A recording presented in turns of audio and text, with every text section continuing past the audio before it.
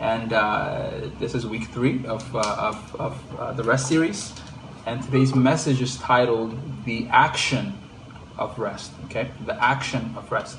So last week we wrapped up on this point, and the point was that rest is not a matter of emotion, but of discipline. That's what rest is. It's a matter of discipline.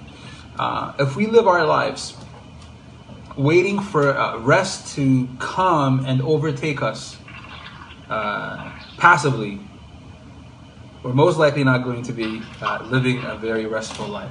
Okay? If we treat rest passively and we wait for it to be as some sort of emotion or feeling that just comes over us, chances are we're not going to get it, because rest is all about action. Amen? It takes action. Rest requires us to be active. Okay? So it's a matter of discipline. It's not just an emotion. Rest, there's a calm, a peace that we sense whenever we're at rest, and we pray for rest. We say, God, fill me with rest. But we don't do what's necessary for us to actually enter into rest. You guys with me? To enter into a place of rest. We don't do our part, and because of that, we struggle with finding rest. Okay? And then here's what I want to start out with. The test of rest is trouble. The test of rest is trouble. It's easy to think that I have rest in my life, until you're faced with trouble. So the real test is the storms of life. When they come, that's when we really see where we're at with our level of rest. This is the first law of motion. Who remembers the first law of motion? Some of you guys are still in college. There you go. You always tell us, engineering student. Whatever is in motion stays in motion. There you go. Right? What's the other one? There's another part to it too, right? Force equals mass times acceleration. Oh no, that's too deep for me. But I'll tell you this: I believe there's another side to that, right? And whatever's in motion will remain in motion, but whatever's at rest. There you go, right? Remains at rest. So the truth is, I believe, by the way, Isaac Newton, who was a believer and loved the Lord and was a theologian, and most of his works were actually in theology. So we don't even know about that. But I believe, maybe, this is my take, okay, that maybe this guy was influenced by his spiritual understanding to really understand what was going on physically, right? Because an object at rest tends to stay what? It stays at rest. And so truly, if you are at rest in your life, and spiritually, you're walking out the rest that is in your spirit, by the way, because you're already at rest, thank God. Hebrews chapter 3 and 4, the writer of Hebrews talks about entering into God's rest. So you guys go and read that. It's the latter of Hebrews chapter 3, and really all of Hebrews chapter 4 talks about entering into God's rest. Okay, and the context of that rest that the Bible speaks of is about salvation. Amen. Because when you get saved, you rest from your works, right? You rest from trying to use your works to earn the favor of God, to earn the acceptance of God. Instead, but by faith, right? You enter into God's family. You get born again into His family by faith. So that's it. So it talks about the importance of entering into His rest and not deviating away from the fact that our salvation is by faith. That's what the writer of Hebrews is tackling in those chapters. But in the same way, us who are now spiritually have entered into rest, we have a responsibility to actually encounter the rest, the spiritual rest that we're in here on this earth as we walk on this earth, right? God does not want us to live lives that are troubled. He does not want us to live lives that lack peace, that lack joy, right? Because what is the kingdom of God? It is righteousness. That's the foundation. And when you got righteousness, what comes with righteousness? Peace. Thank God. You have peace with God. Your life is filled with peace, right? God is for you, not against you. Why? Because you're His righteousness. You're the righteousness of God, and peace is the very nature of God. So, with righteousness comes peace and comes joy. That's my spiritual reality. And so, but if I want to experience this spiritual reality in my physical walk on this earth, because I am a spirit being, yes, but I also have a body in which I reside, and I'm living here on this earth, right? And so my spirit can't do whatever it wants, and the realities of my spirit will not be expressed just because my spirit wants it. Because my body is really the one making the calls, calling the shots. By the way, that's why we renew our minds. Your mind, your physical mind, your brain, part of this body is the shot caller. Is the one who says what goes. So whatever. So we can. 2 Corinthians chapter 3. Paul writes, we have all this glory, all these precious things in what? It says, I'm going to read it for you. It's in earthen vessels, right? In earthen vessels. You are a glorious being, recreated in Christ Jesus for good works. That is who I am. Amen. 2 Corinthians 3. I'm just going to read it for you guys. Okay, this is... I'm sorry, this is actually chapter 4. My bad, okay? Chapter 4 and verse 7. He says, we have this treasure. You know what that treasure is? That treasure is you. Hallelujah. It's the new creation that was recreated in Christ Jesus. You are a treasure. We were just praying earlier prophetically, and God was telling us what? You are who I say you are. That's it. Even if you don't agree with me, right? That's what God said to us. Even if you don't agree with me, I mean, He wants us to agree with Him. But if you don't agree with God about who He says you are, your experience is going to be what you believe, not the truth. Amen? So that's why we have to renew our minds, and we have to cause our bodies to be living sacrifices so that they don't express their will, but express the will of our spirits. Just because you are this person that is filled with the power of God, that is a treasure to God and to everything around you, doesn't mean that treasure is going to be expressed on this earth unless we let it be expressed. So when you talk about rest, man, thank God I am at rest already. I have rest. If I have rest with God, I can rest in God. Are you with me? Praise God. If you have rest with God, if you're at peace with God, you can have peace in Him. Because He is for you and not against you. And notice that's the one thing that the devil attacks. He is constantly trying to make us feel like we're not at peace with God. He keeps coming and telling us, you got beef with God. And God is saying like, no, I ain't got no beef with His, right? Like, I ain't got no beef with my children. We're cool. And then He's trying to make us feel like as if God is not for us. Because He knows that is powerful, a powerful tool He can use to destroy us. Amen? So, going back to rest and the first law of motion, right? Objects at rest tend to stay at rest or stay at rest. So that means that if you're exercising rest, really, your rest, the rest that is in you, when you are tempted to throw away your rest by the storms of life and trouble comes, you stay at rest. That's the true signature of rest, whether it be physically or spiritually. Amen. You don't change. Nothing changes about you just because something came. Just because trouble came. So the test of rest is trouble. Amen. Praise God. Let's go to Matthew chapter 7.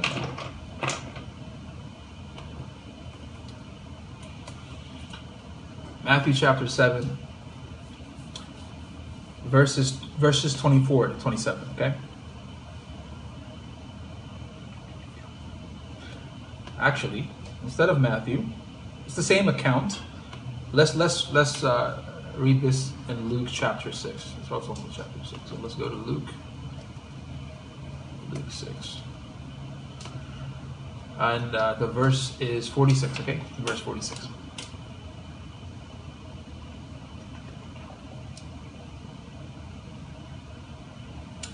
But why do you call to me, Lord, Lord, and do not do the things which I say? Ever been there? Right? Let me tell you, you're saved. This is not about your salvation. But God is saying this to us all the time. Because we go to prayer. We do every spiritual thing. We read our Bibles and we say, Lord, Lord, I love you, Lord, Lord. But we don't do what He's telling us. In regards to obtaining rest, in regards to walking according to the exceedingly great and precious promises that we received.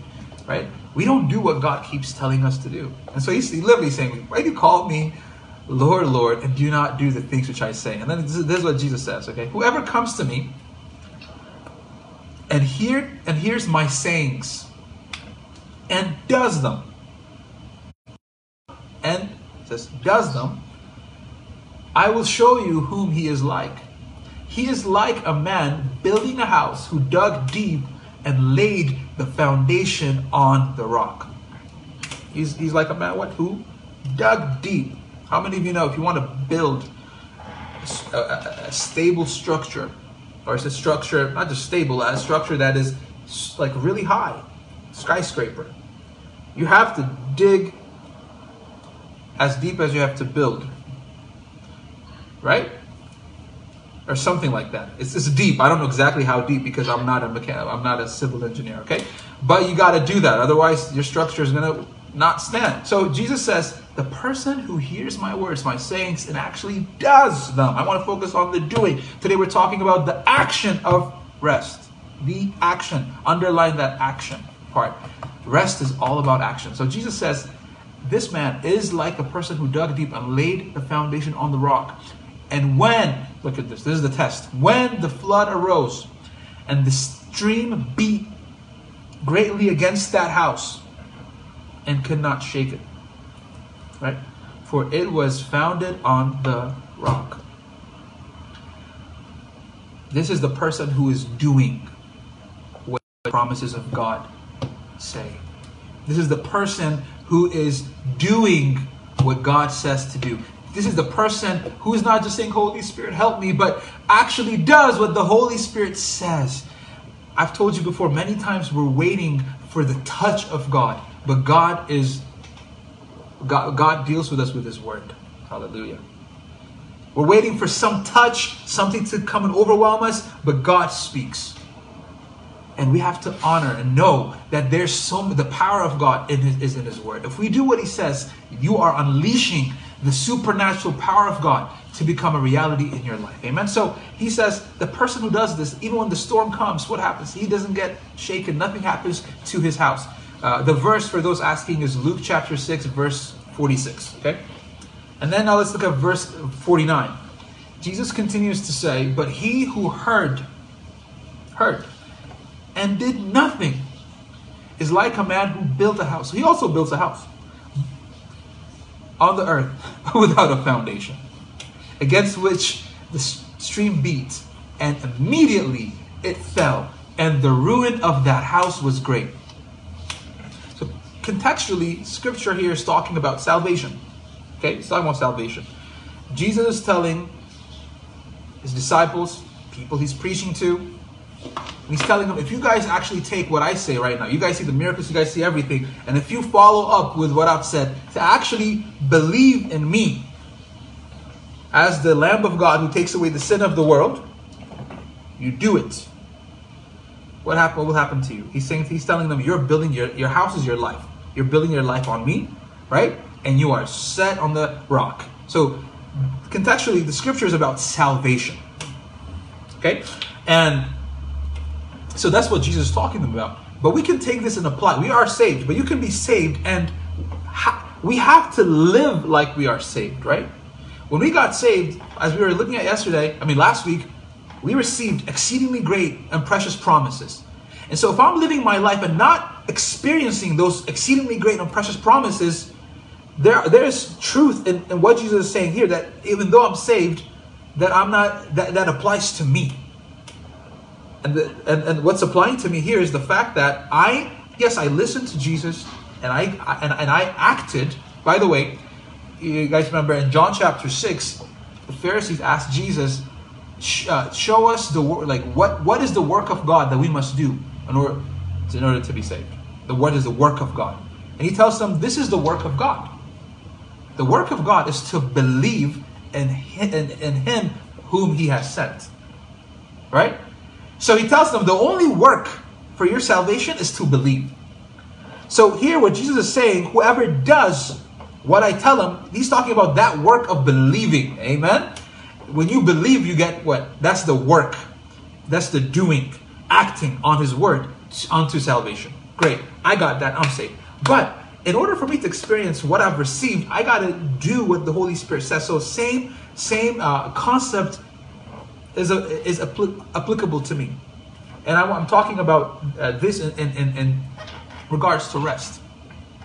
If I want to rest in God, I can read about rest in the Bible. I can become the expert. Like, I might know the most verses out of anyone that are in the Bible about rest.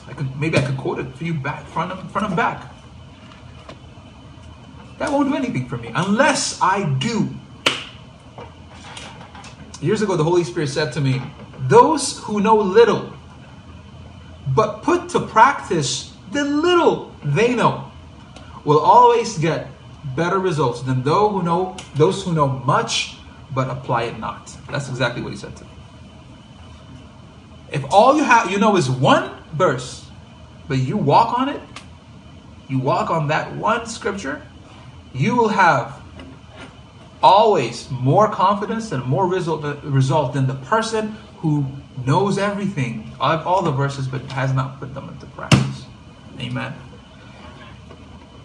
Praise God. So I want to tell you, maybe this is a word for someone. If maybe you might feel like, I don't know the Bible enough. And that's something you feel so insecure about. Instead of feeling insecure about what you don't know, take the 1 or 2 or 3 things that you know and walk using those truths. Amen? And trust me, the enemy's always looking for reasons to make us feel insecure or beat down. Or walk according to His word. Hallelujah. God is so good. Amen? And so the test of rest is trouble. When the storm comes, what happens? If your rest leaves, then that means you haven't mastered rest. Right? We haven't mastered rest. And God is wanting us to be a people that when trouble comes and storms come, nothing changes on our end because we're founded. And we're doing what the Holy Spirit has taught us. He's the one who guides us and leads us into all truth, right? So when He leads us, we should follow. We should hearken. We should listen. And we should act what the truth tells us to do. Praise God. Second thing I want to tell you is that rest requires action. Say rest. Rest Requires action. Rest requires action. Rest is an active state that we enter into by faith. It requires us to act. It's not a passive state where an emotion or calm overtakes us. That's what we usually wait for something to just overwhelm me. I'll pray and I want God just come, Holy Spirit, and touch me. And you know what? God loves you. God will touch us. God will speak to us. And we might feel better momentarily when you feel the voice of God. You might turn on a worship song of worship. You might feel great. But if your rest only lasts during the moments you have that worship song on and you leave and you don't experience rest, you kind of came around rest but never entered into it. Are you with me? Because rest is about action. It requires us to act. It's an action of faith. And rest, I told you, it's already in your spirit. That's my spiritual reality. If you have rest with God, you have rest in God. And so because of that, it's available to me. God is not withholding rest from me. God is not withholding rest from His children. It's me who haven't acted on His word to actually walk in rest. Amen? And that's why I said last week that rest is a discipline. It's discipline. Discipline. We have to discipline ourselves to be at rest. We might think, I must discipline myself not to sin. I must discipline myself so that I can love others. Add this to that list. I must discipline myself to be at rest. Amen? It's discipline. Rest requires us to stand against circumstances. It requires us to go against the grain. That's what rest requires from me and you. In John chapter 14, verse 1, we can go there quickly.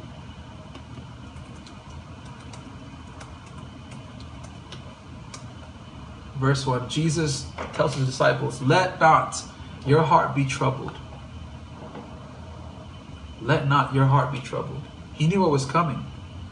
And it did come, right? When he was arrested, they scattered. Everybody scattered. Except for John, right? He understood something. There was something that really drew him, and it's the fact that he knew how loved he was. But he says, let not your heart be troubled. He tells them, you believe in God, believe also in me. The responsibility is on us. He says, let not your heart be troubled. God can't do that for you. God can't do that for me. I have to say, I will not let myself be troubled. And that's why it's discipline. That's why it's work. Okay? Don't expect rest to come easy to you. It doesn't. It never does. It's something that requires us to constantly fight. We have to fight for it. Yeah, we have to fight to be at rest and to remain at rest. And actually, rest looks like this most of the time, okay? It looks like you feeling terribly afraid, nervous, uncertain, but you still choosing to stay on the promises of God. And pray in tongues so that you unleash what is real in the Spirit and you live from the Spirit. Amen? Because He helps us in our weaknesses. That's what the Bible says. Even when you don't know what to pray, that's what rest looks like. Praying in the Spirit, sitting there, remaining, standing on His Word. Most of the time, rest doesn't feel like rest. That's what I'm trying to tell you. That's the doorway to rest. Come on. Remaining. It's the discipline of rest, not an emotion. When you stay there, hallelujah, when you stay in that place, you begin to experience the emotions and everything else that comes with rest. But rest is, standing in the Word of God against all odds. Amen? So God wants us to shift. Because many times we're in that place and we don't feel rest. We're like, oh man, I'm just so weak. This stuff is not for me. I just, Lord, help. And we just give in. God is like, no, stay. Stay there. Stay in my Word. Amen? So it's this discipline that we must practice against all odds. Praise God. So Jesus tells them, let not your heart be troubled. The responsibility is on them. And what's the solution? He tells them, believe in God. Believe also in me, right? When we believe in God, believe in His promises. By the way, you can't say, I believe in God apart from believing in His promises. If we ever say, God, I just believe in God, but then I don't believe all the exceedingly great and precious promises that are mine in Christ Jesus, I don't believe in God. I'm not in agreement with God. If I'm not in agreement with what God says about me, I'm not believing in God. Amen? So that's it. Rest is a matter of discipline, not emotion. Praise God. In Philippians 4:6, Paul says three things. He says, be anxious for nothing, right? And he says, make your requests made known to God. And then what? The peace of God will guard your hearts and minds in Christ Jesus. So if you guys are writing the verses down, I know we didn't go to read into it in detail, but it's Philippians 4:6. I love that it starts with the first directive is for something for us to do. We might be waiting on God to bring peace. But Paul's direction starts with us. He says what? Be anxious for nothing. I'm seeing the same pattern that Jesus tells his disciples, let not your heart be troubled. Paul tells us, if you want peace, be anxious for nothing. If you want to experience rest, be anxious for nothing. That's where you have to start. That's the starting point. And then he says, in everything, with prayer and supplication, make your requests made known to God. Right? It's good to pray. It's good to ask God what we need. It's good to present things that are troubling us. In fact, it's not just good, it's what we must do. God wants my heart. Although He knows what's in me already, He wants me to share it with Him. He wants me to be real. And God is not withholding peace from us, by the way. That's precisely why Paul says, be anxious for nothing. Why? Because rest, peace is your spiritual reality. The kingdom of God being righteousness, peace, and joy, that is what I reside in. Hallelujah. And so he says, to start off, be anxious for nothing. And from that place of choosing not to be anxious, standing on God's word, talk to God. Amen? Present what's going on to God. But unless you choose not to be anxious, when God, you will not be able to receive the peace of God. That's the key. We pray, we ask, and God, it's not like God was withholding it anyway. It's my portion. It's mine. But I can't receive what God has already given me. I can't experience and encounter what God has given me unless I unlock it, unless I unlock my doors by choosing not to be anxious. Are you with me? I have to choose. It's an action. Rest is an action. That's really the message today that I want to keep ringing in your ears. Rest is an action. It's an action. It's not a passive thing where we say, God, okay, fill me with rest. And if you don't feel that rest, God, why are you not filling me with rest? Right? Like we keep pointing at God. God is like, I gave you everything. I raised you from death to my life, my kind of life. And you have rest. Amen. And you have to choose not to be anxious, founded on this truth, on this reality. You have to take into captivity whatever lie of the devil, whatever imagination the devil keeps creating in your head that is against my knowledge, the knowledge of God, against what I know to be true. What does God know to be true? See, if I put my attention there, you know what happens? If I put my attention on what God knows to be true, I'm not going to be anxious. I'm going to receive what's already mine. Hallelujah. Amen. So whatever flesh we keep allowing in our flesh is keeping us from experiencing the peace of God. That's already available. So we must act first. So next time you pray, this is what we must all do. You have to just really ask yourself and be like, as I'm praying to God, am I taking care of the parts where it's in my responsibility to act? Are you with me? Because God is not evil. He's not mean. He's not withholding anything from us, all right? That's literally what Jesus says. What father, his children asking him for bread, will give him a snake?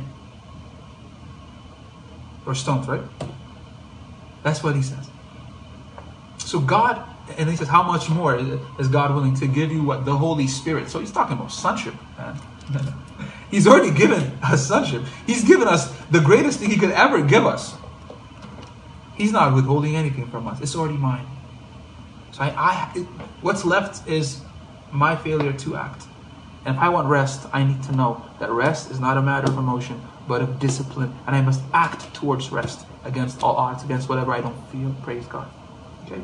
And the third thing I want to tell you is this. Rest works by faith. Amen. Rest works by faith. You know, we might say, I trust God. I trust God, right? But do you know how God spells trust? God spells trust, R-E-S-T. Amen. That's how he spells trust. Trust is rest. That's how trust is defined, right? So unless I'm resting in God, I'm not really trusting God. And when we actually begin towards walking in this action of rest, we're actually expressing our faith. That's what we're doing. We're expressing our faith. Rest is the expression of our faith. And how much faith you're walking in your life is measured by how much rest you're walking in your life. Amen? Let's go to Matthew chapter 4. Mark chapter 4. Mark chapter 4. And verse 35, okay?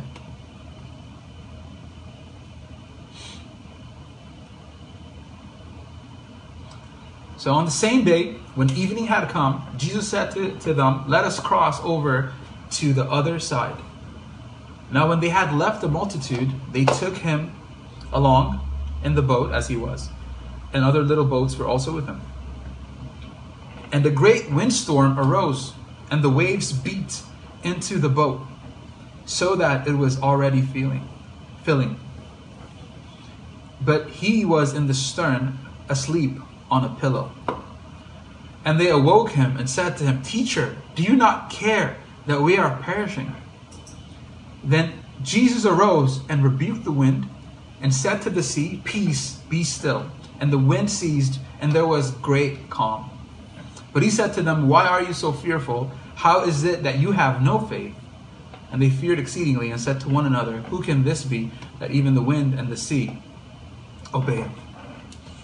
Now I want to ask you something. Why was Jesus asleep? Why was he asleep? I personally think that it wasn't because Jesus was a heavy sleeper and he couldn't hear the waves. That's the first thing we might think, right?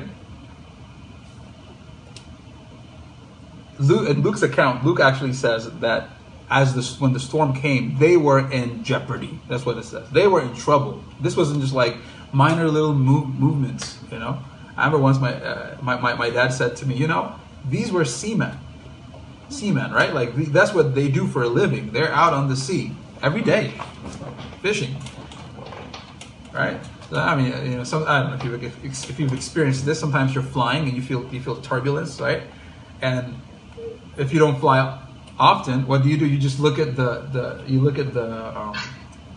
host or hostess, and you like the flight attendants, and you just notice to see if they're nervous, right? If they don't look nervous, you're like, all right. But you know, if you ever see a flight attendant freaking out in the air, you know something's up, right? So you're like, we're in trouble, right? So it wasn't this was some serious storm. So how could anybody sleep through a serious storm like that? And the Bible says that the water was filling the boat. He was in the stern. I'm sure Jesus was probably getting splashed by water, right? And he just still slept. He didn't wake up. He continued sleeping. Jesus slept because he chose. And that's action. Amen? He was sleeping not because he couldn't hear the storm, not because he didn't feel the storm. No, and they're screaming, yelling, just all this should wake him up. But he slept because what? He chose. This was his action. He chose to sleep through the storm. And this action was Jesus' faith being expressed onto rest. That's what this was. This action of sleep. And I love Mark's account. He says he was asleep on a pillow, comfortable pillow. And he was sleeping on a pillow. And he just refused to get up. He refused to wake up. He refused to be interrupted. Hallelujah. An object at rest stays at rest, right? Law of motion. Jesus is like, I ain't letting nothing wake me up from my nap. I'm staying. He stayed no matter what. Jesus did not let his heart be troubled. Not because he was God on the earth. He was a man on the earth who did everything because the Holy Spirit was with him, as the Bible tells, as an act. Hallelujah. He said, I'm just going to remain. I'm not going to move. So in our lives, I'll actually say this, and it wasn't necessarily because Jesus felt this peace and calm of rest either. The Bible says that Jesus was tempted in every way. And I've told you before, you can't call it temptation without the possibility of failure. We know that Jesus experienced hardship. He experienced fear, sweating blood before going to the cross. He experienced everything, all sorts of things. He chose to stay. And I'm sure that was his practice in his entire life, obviously. Only being moved by what the Father is doing and saying. Right? So he stayed. That was his action. You see, that's what I'm saying. So we have to ask ourselves, myself included, what is my action? What is it that I'm going to do? See, my action should look like this. Not letting myself be troubled. Not being anxious for nothing, right? So Jesus didn't let himself get anxious about the situation. Although they were in great jeopardy. He knew what was happening. But he stayed. He remained. Praise God. So that was his choice.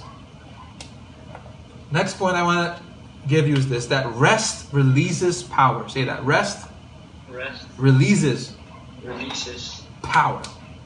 Say it again. Rest releases power.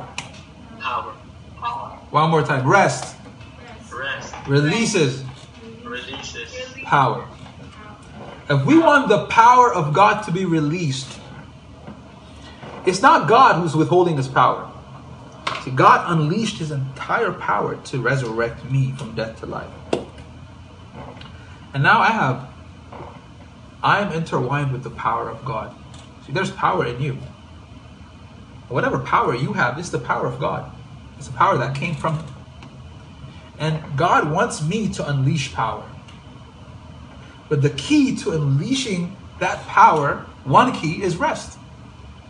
You see, when you choose to sleep, just like Jesus, for Jesus the action was sleeping.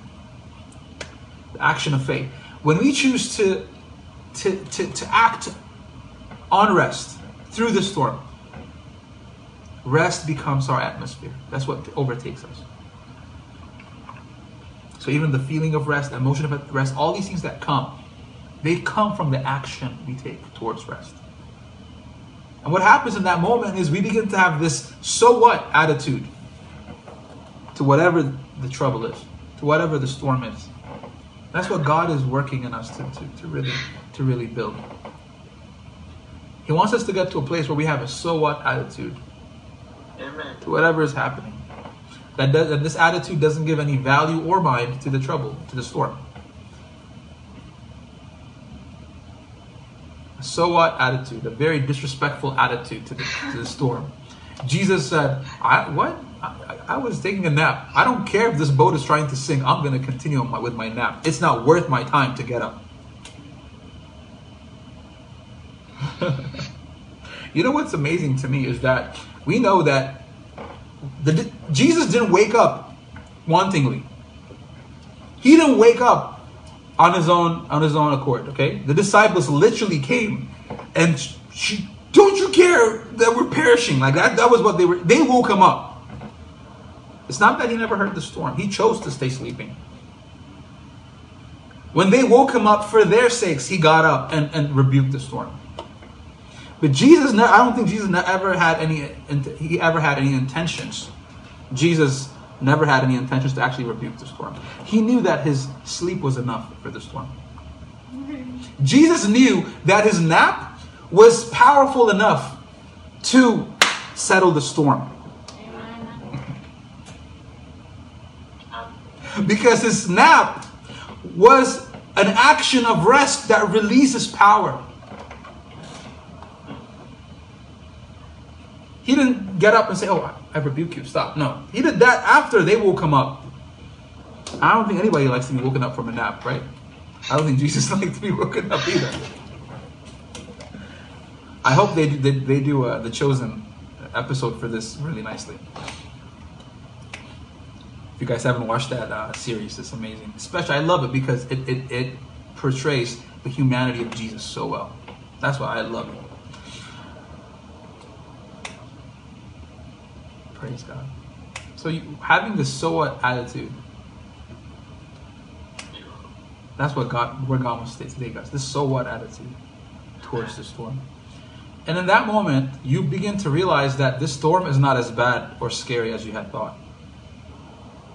Let me tell you this. Whatever we're afraid of, whatever that we're afraid of, the enemy always paints the storm we're looking at in exaggerated fashion. Trust me. Whatever my life, any situation I've ever been afraid of, I had a more exaggerated version of it in my mind than whatever it was. But when trust me, that's for real. Even when it's like a really dangerous, bad thing, what you imagine is always more exaggerated than what it is. But that's it. That's what the enemy loves to do.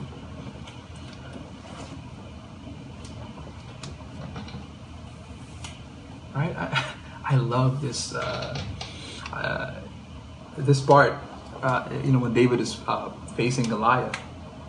Goliath like looks at David and he feels so disrespected. Right? Goliath, the moment he saw David, I'm sure, just imagine what you would feel.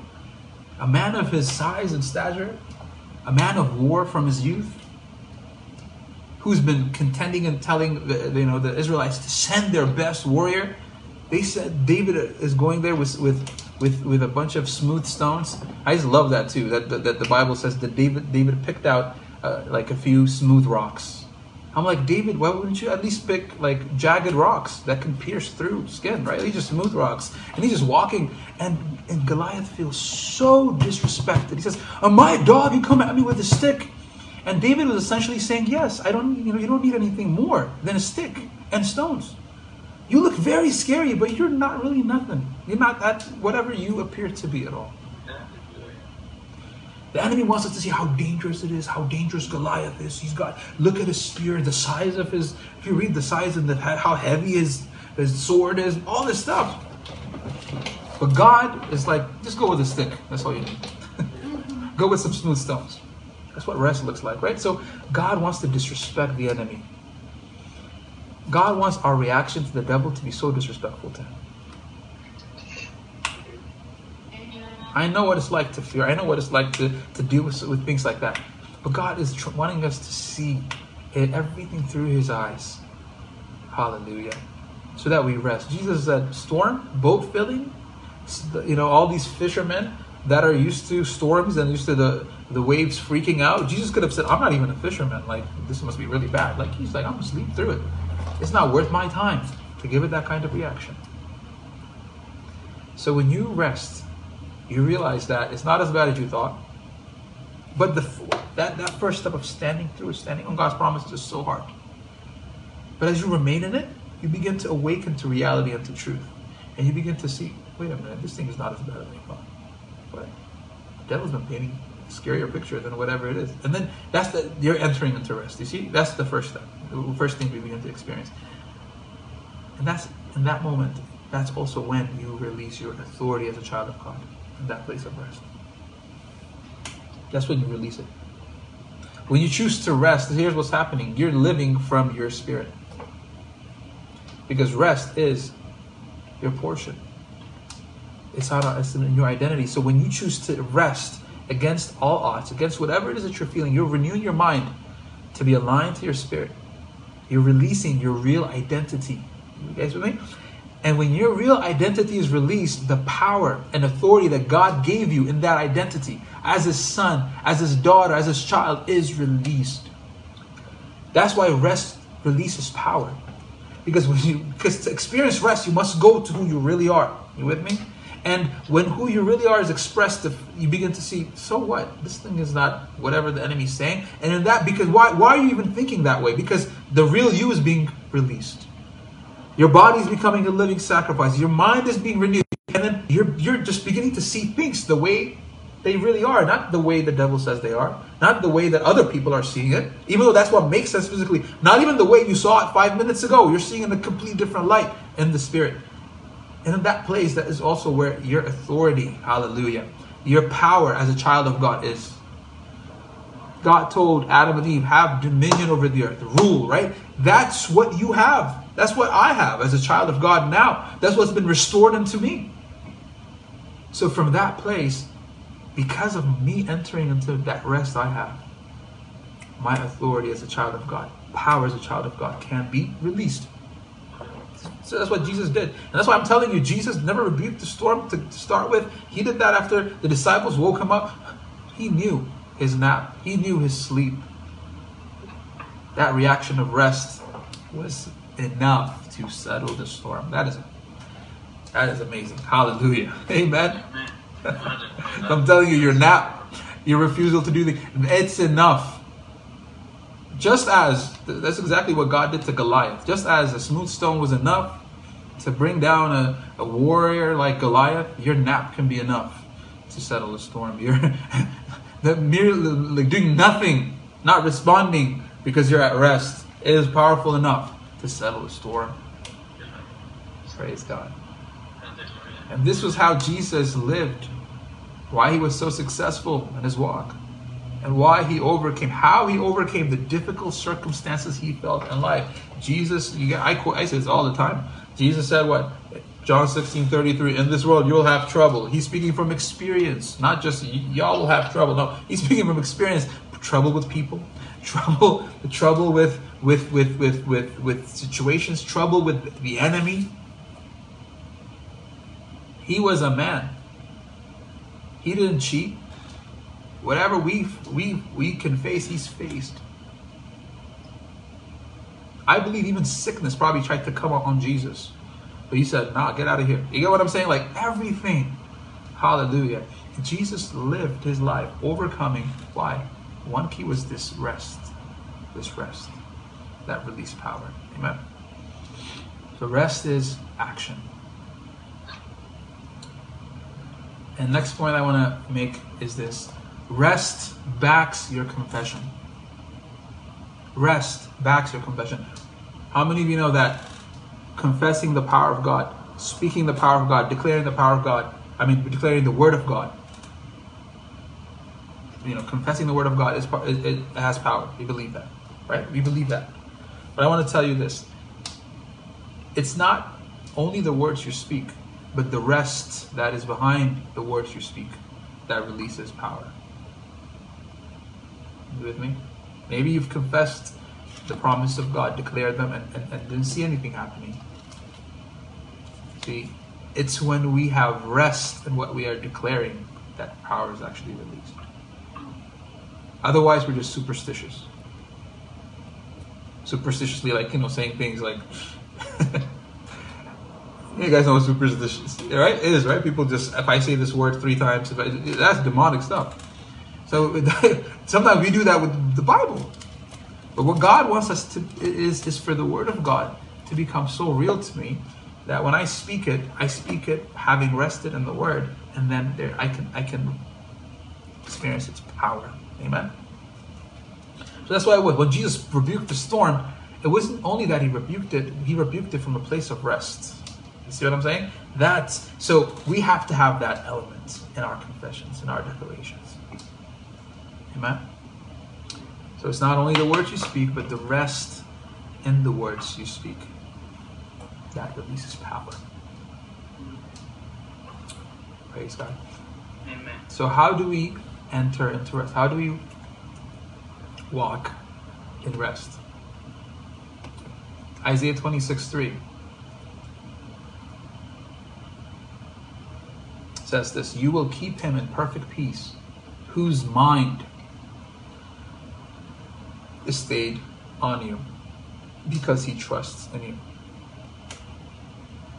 Right? It has everything to do with your thoughts.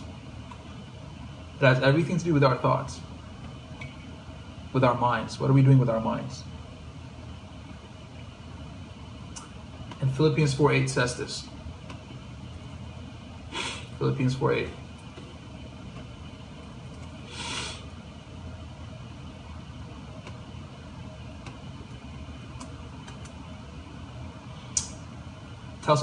Paul tells us there what to do with our minds. He says, finally, brethren, whatever things are true. True. What's true? Word of God. Whatever things are true, whatever things are noble, whatever things are just, whatever things are pure, whatever things are lovely, whatever things are of good report. If there is any virtue, and if there is anything praiseworthy, meditate on these things. One translation says, anything worth celebrating, meditate on these things. This is what we should do with our minds always. And we know this, not just when trouble comes, but always, constant. Meditate on these things. By the way, there's 2 types of confessions that we make, or declarations of God when we speak the word of God. The first is you speak the word so that you hear it and believe it, so that it's a practice for us, for the word to cause us to enter into rest. Amen. So when Isaiah says, you will keep him in perfect peace, him whose mind is stayed on you. Whatever you speak, your mind is stayed on, right? That's the practice of renewing our minds. That confession is for that. Second one is this. is the confession or declaration you speak from rest to cause things to happen. There's two types of confession, two declarations that we got to make. First is for me to believe the word, for me to stand in the word, for me to be rooted in the word, and until it becomes my reality. That's me.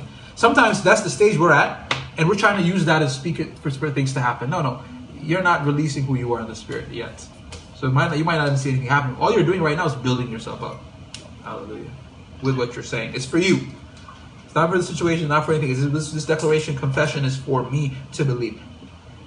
See, many times we think if I confess and speak things, then I will get God to do things. No, don't think like that. That's not it. I believe, speak the word of God so that I believe it. When I believe it, I enter into a place of rest where I'm confident in who I am. I'm praying in the spirit, praying in tongues. Remember earlier we were praying in tongues, praying in the spirit. And I was saying, if you having a hard time connecting with the truth of what's there in the word, what the Holy Spirit is saying, you don't just pray in tongues. Hallelujah. The Holy Spirit will lead you. Amen. And when you pray in tongues, you're not praying from your mind. You're not praying from your physical person. You're just praying in the spirit through your body. That's the power of the speaking in tongues.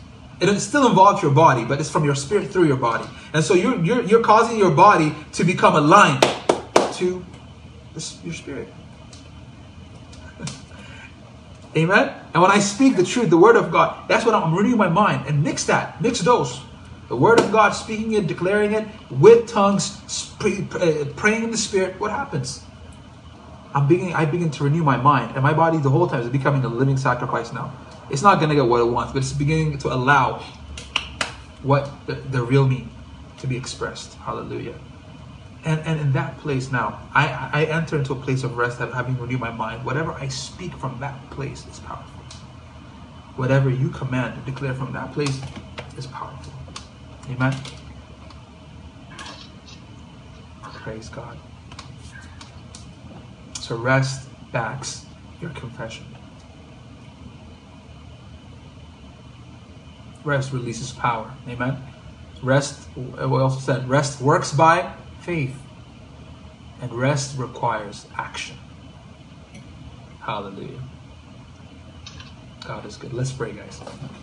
Holy Spirit, you are so wonderful. We thank you for your word. Thank you for speaking to us and teaching us, God, what it means to be at rest, how to live in rest, and what we will experience when we walk from rest. Fear has no place, because we don't have a spirit that makes us slaves again to fear, but it's the spirit of sonship. Hallelujah. God is for us. If God is for you, then there is no one who can be against you. Amen. If you are at rest with God, at peace with God, then you can rest in God because He's for you. You can have peace in God. Oh God, we thank you for this truth. I speak these words over your children this morning, that they are blessed. They are your glorious inheritance, as your word says in Ephesians. We are your glorious inheritance. God has a glorious inheritance in the saints, is what Paul writes. We are a treasure in these earthly vessels that are carrying us. That's who we are. That's what we have. So Lord, we're going to make a practice of knowing your word, reading it, meditating it, and then speaking it out, building ourselves up with it. We're going to make a practice of praying in the Spirit. Paul said, I'll pray more in the Spirit than using words, right? I'll even sing in the Spirit than using words. Sometimes we get to a place of prayer and we're like, okay, what do I pray about today? Who do I pray for? And stuff like that. Most of the prayers just be praying in tongues. Hallelujah. Amen. And that's from the place from which we get into the prophetic. God actually will tell you what's going on. Because when you get connected to the Spirit, not just don't pray with your just mind and thoughts and stuff like that. Just first let your body become a living sacrifice, right? Like away from its desires, away from its tendencies and thoughts, and by praying in tongues, you unleash the Spirit, who you are in the Spirit, and from that place, you hear God clearly. That's why we're able to hear God, and God will even show you what's going on, what to pray for a person, what to call them and to say to them. Hallelujah. Amen. So God, we thank you that we have rest, that we've been given rest, that we've been given exceedingly great and precious promises in Christ Jesus. It's ours. You're not withholding anything from us.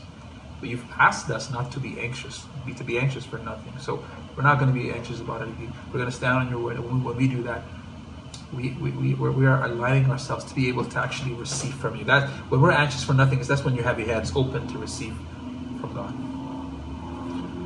And we're not going to let our hearts be troubled by anything, Lord. Thank you. We love you, Abba. All glory to your name.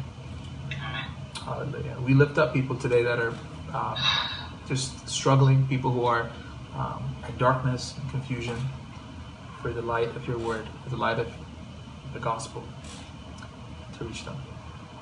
Use us too, Lord. Use us. We will be your heads and feet. Send us. Even right now, even if it's digitally, that's how we're able to speak to people, but to be a light wherever we are, whatever we're doing to the world. We love you, Allah. Glory to your name.